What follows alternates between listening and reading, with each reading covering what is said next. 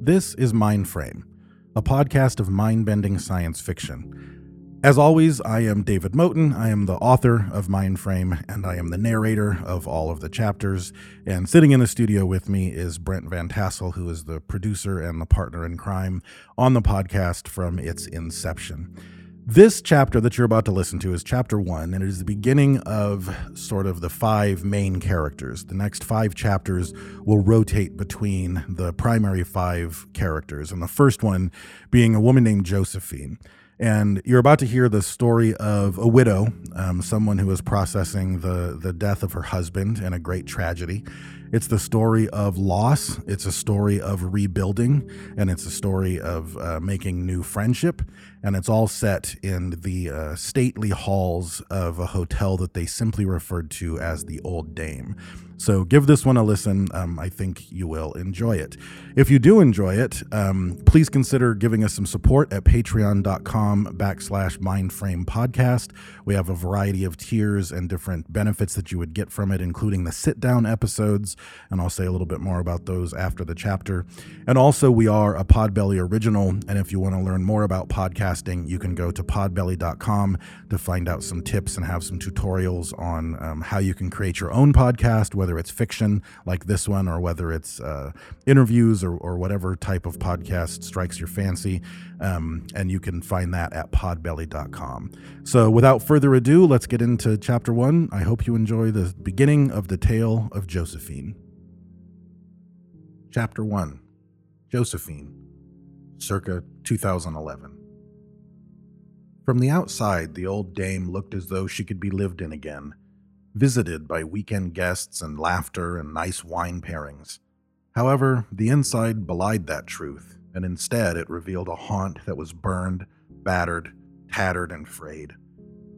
The dame proved that a thing's appearances, its outside and its insides, were two truths which never need align. Josephine intimately knew this. Sitting on the tailgate of Teddy's truck, she sipped down the bad bottom half of a tepid beer. Josephine looked at the construction that had been done over the past year, and she understood that the way things appeared had very little to do with the way things were. A coat of paint hid burn marks. Makeup hid frown lines. The light of noon hid terrible moonlit shadows. Josephine had to move on. She had come to terms with the fire. She had come to terms with the death and the psychological trauma of it all. She was strong and determined and not afraid to rebuild or to live out here alone on the mountain.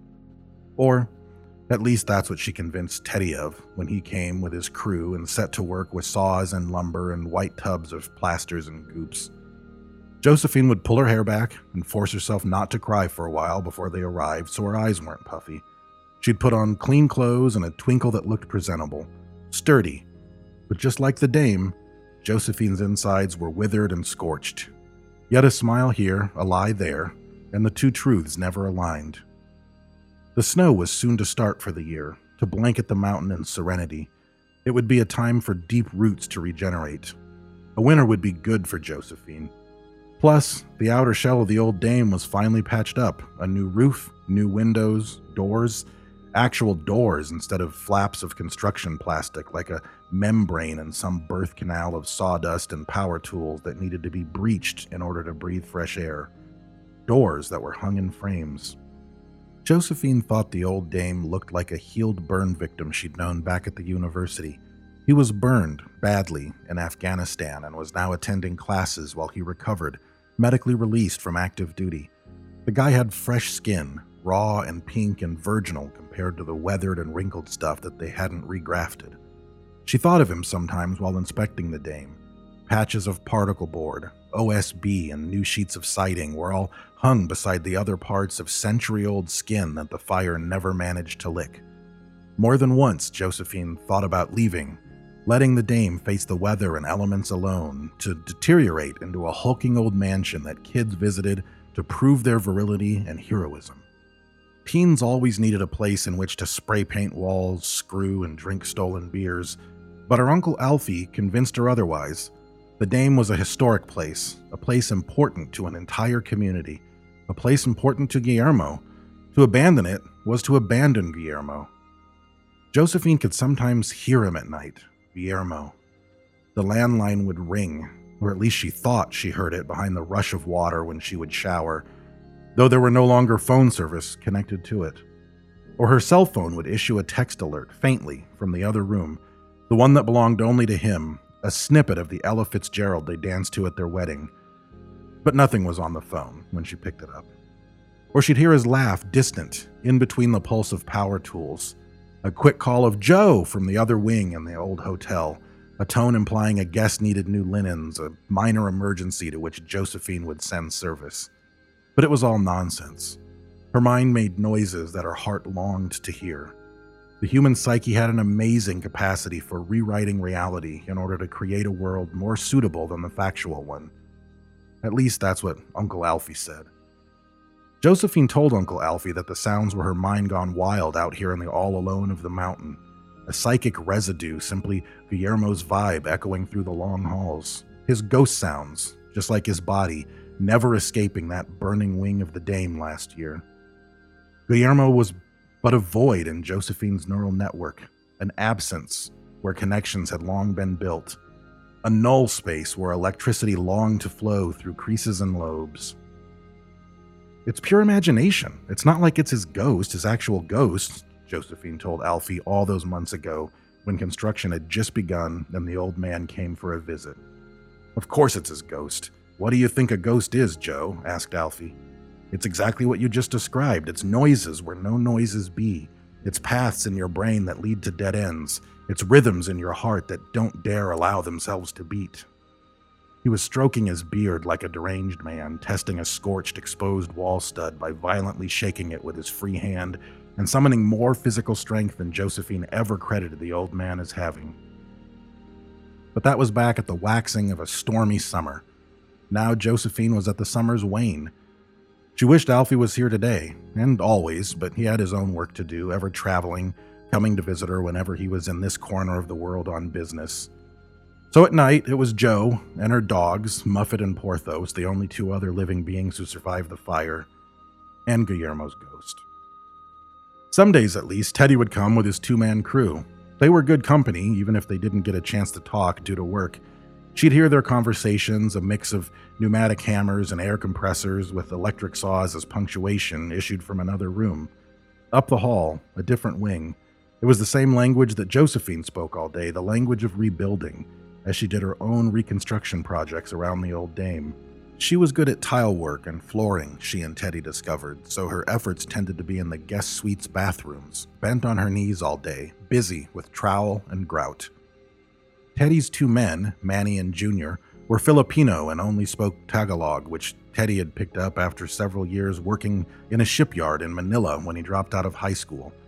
Teddy was an American and thus spoke English, but he spoke seldom, always busy with a project or on his cellular phone calling his secretary Kathy about a different job being worked or some other crew. And Muffet and Porthos, well, they only spoke dog, so for the most part, Joe had nobody to speak English with. But as Alfie promised her, if you live alone, you can never complain about the company. Josephine had been a recluse since she was a little girl. That's why she talked Guillermo into purchasing this hotel. Though it was far too large for such a thing, Joe and Guillermo branded the old dame as a bed and breakfast and had it listed on those websites to attract a certain type of clientele. The hotel's history was rich with peaks and valleys, having been built as a sanitarium in the 1800s, a place where the wealthy would retreat for health in the summer. Massages and colonics, radical diets and hot spas. The dame was originally a knockoff of the place W.K. Kellogg had built in Michigan. In World War II, the dame became a mental hospital for shell-shocked soldiers and then shut down immediately after the Japanese Instrument of Surrender in 1945. It reopened in 1949 as a booming summer hotel thanks to post-war prosperity, illimitable hiking trails, and bucolic Lake Ikunga. In the autumn, she was a destination for suburbanite ex-GIs to come and watch the leaves turn red with sweethearts. She was a place for skiing and ice skating in the winter. She went on like this for decades. Then a recession, a collapse. The dame fell half apart in the 1980s, tried to reboot after 9/11 but never gained traction as the economy malformed. Josephine knew the place from childhood visits, saw it for sale online while messing with Google Maps some random sleepless night, and had Guillermo purchase it with his ample wealth within 3 months. Guillermo was close to retirement and tired of his life in real estate, and Josephine was 2 decades his younger. She had always wanted to retreat from the big city, and Guillermo thought that was just about the best idea he'd ever heard in his entire life. The Dame sounded like the perfect place, a place where Josephine could live in isolation, but still work a little to serve interesting B&B guests. Guillermo could still retire, and they could live and love and be with each other. The old Dame was huge, so when the two of them opened it as a bed and breakfast, they always kept 2 wings closed off, easy to do since one was decorated for winter, one for autumn, and one which doubled for summer and spring. And they tended a smaller guest list so they could rely on themselves and a small group of occasional locals to work the place. If they opened the whole hotel, they'd have needed a large staff, which meant health insurance, payroll, filing wicked taxes, and also meant an end to Josephine's self-imposed isolation up on the mountain. There were only ever a handful of guests, just enough to keep Josephine entertained with new recipes to prepare for them, enthralled with nice dinner conversations, and busy tending on boarders here and there. But that ended a year ago. A forever ago. "Supposed to snow here in a bit," Teddy said, breaking Josephine's ruminations. Teddy finally slid his phone into a leather sheath that sat on his belt like a totem beside a beat-up old utility knife he wore. He picked up his Corona Light, untouched but now warmed by the wan light of a late autumn sun, and caught up with Joe's beverage level with a few quick gulps. "Ah," he hissed, the suds obviously burning good on the way down. "At least she's ready for snow," Josephine replied. "She is ready for snow." "Yep," Teddy laughed and took another drink. He ignored his phone as it twirled an alert. A bird called in response, not knowing the difference between the real and the virtual. "The roof is sturdy. She'll take the weight of the snow, and as of today, all the windows are sealed. And in case of an emergency leak, room 7 in the autumn wing is home to a metric shit ton of plastic sheeting. The Dame makes it through the rains now, so the snow shouldn't prove to be a problem, at least not till spring thaw. We need to get the shipments of all the interior materials brought up, though, soonest." "Interior materials?" Joe asked. "Carpeting, the rest of the tiles, more drywall, light fixtures, bathtubs, you name it. We don't want to wrestle a big rig up here when the ice hits, so we should make some major purchases and do several runs up the mountain in the next week. If we have everything up here already, me and Manny and Junior will be able to come up in my work truck whenever the roads are clear this winter, and in the meantime, you can tinker away as much as you like." "My uncle thinks we should focus all of our efforts on the summer wing," Joe said, "so we can open part of the Dame up again by next season, leave the rest until we can get to it. You know, instead of a single wing, we could have the whole place up by summer season if you just let me get a good couple of crews up here. Lord knows I've got the manpower, and you've got the money." The money. She joked about it to Teddy, more than she could ever spend and always more coming. Wave after wave over the past year, money just arrived.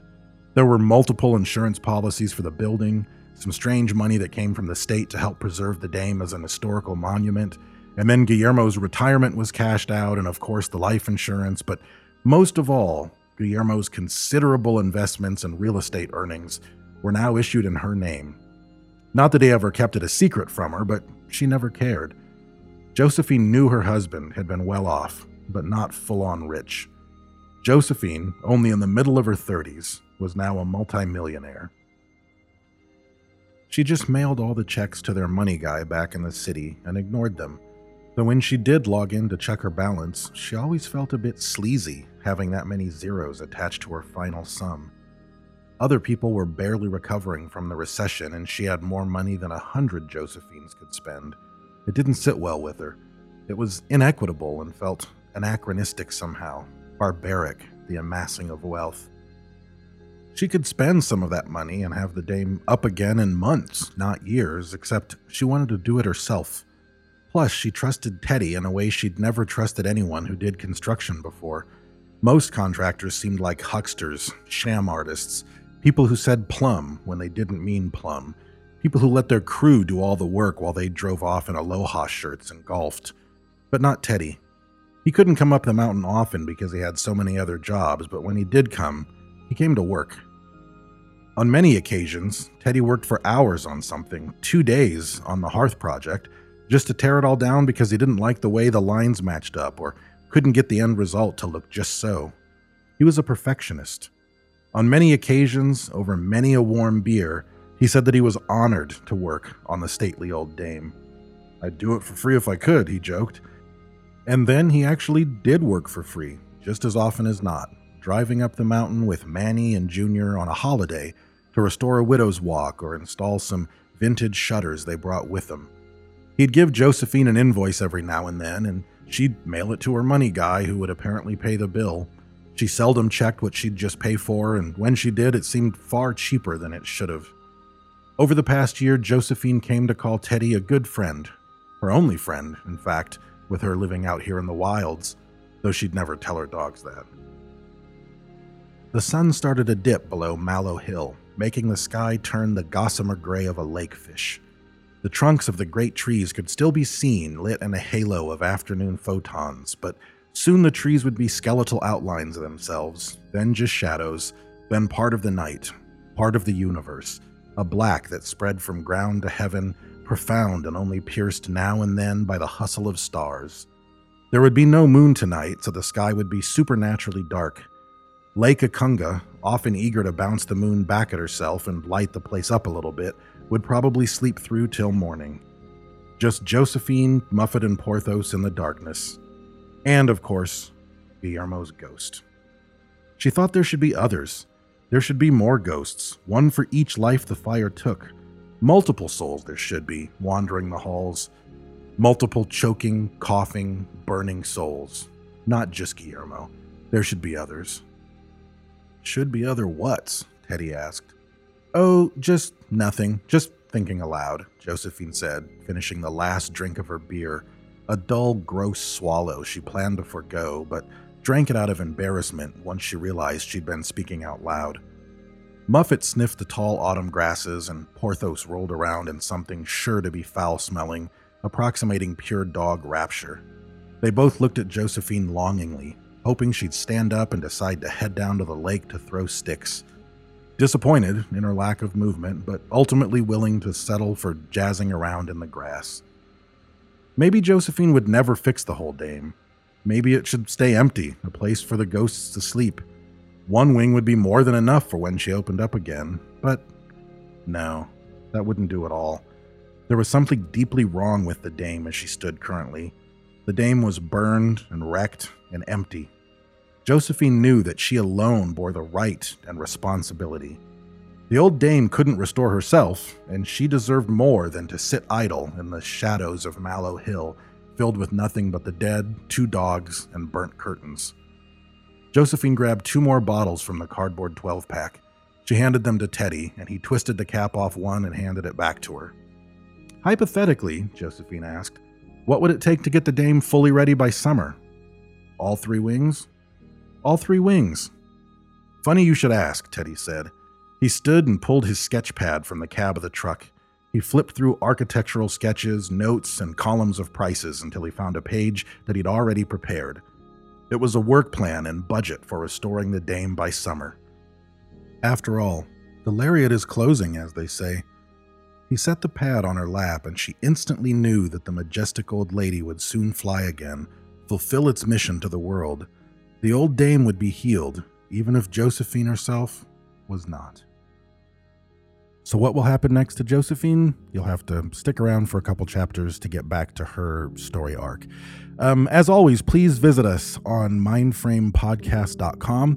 If you go to our primary website, you can find merchandise, everything from hats to socks to t-shirts to coffee mugs. And you can also find books. My original book, 181 Pine, the re-release of my previously titled Chama, New Mexico novel.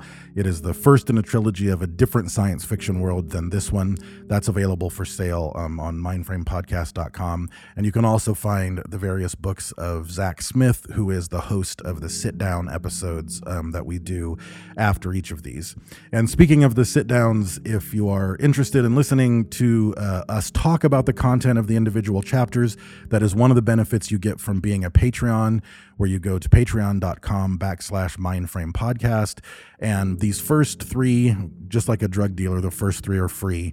So the chapter 1 sit down is the final free one that we're giving out to everyone. But if you enjoy the sit downs and you like to hear us talk about the mysteries of Mindframe, that becomes, starting with chapter 2, a Patreon bonus. So go there and support us and get your sit downs. As I said at the top, we are a Podbelly original, and you can go to podbelly.com to find a whole network of great podcasts that have a wide range in topics, such as Paranormal Punchers and Nerds on Topic, two of them that we think that you would particularly enjoy. Look for contests. We will be posting contests and various chances to win all sorts of stuff, whether it's my original book or whether it's t-shirts or whatever it may be. But we'll be making announcements and doing things like that through our social media. And our social media, unfortunately, has a range of different contact points. So on Facebook, you can find us at Mindframe Podcast. On Instagram, we are The Mindframe Podcast. At Twitter, people got to it first, so we are The Mindframe Pod. And on Reddit, we are r/Mindframe Podcast. So whatever your flavor of social media is, please check us out on one of those. Like, subscribe, join, and comment. Join in on the conversation as we talk about things on the sit down. If you think you piece together a mystery, if you have questions, that is the place to air them. If you have questions for a chapter for upcoming sit downs, that's a great place to post questions, and we'll be getting to those as we get to sit downs. Even if we're on sit down number 11, if you have a question about chapter 1, post it on social media. We'll be watching, and we'll be happy to backtrack and talk about previous chapters and so forth. So it's the best place to engage with us, to talk to us, to ask us questions, and to help build our Mindframe community. So having said that, I will bid you adieu for another session. And as always, remember, the Lariat is closing.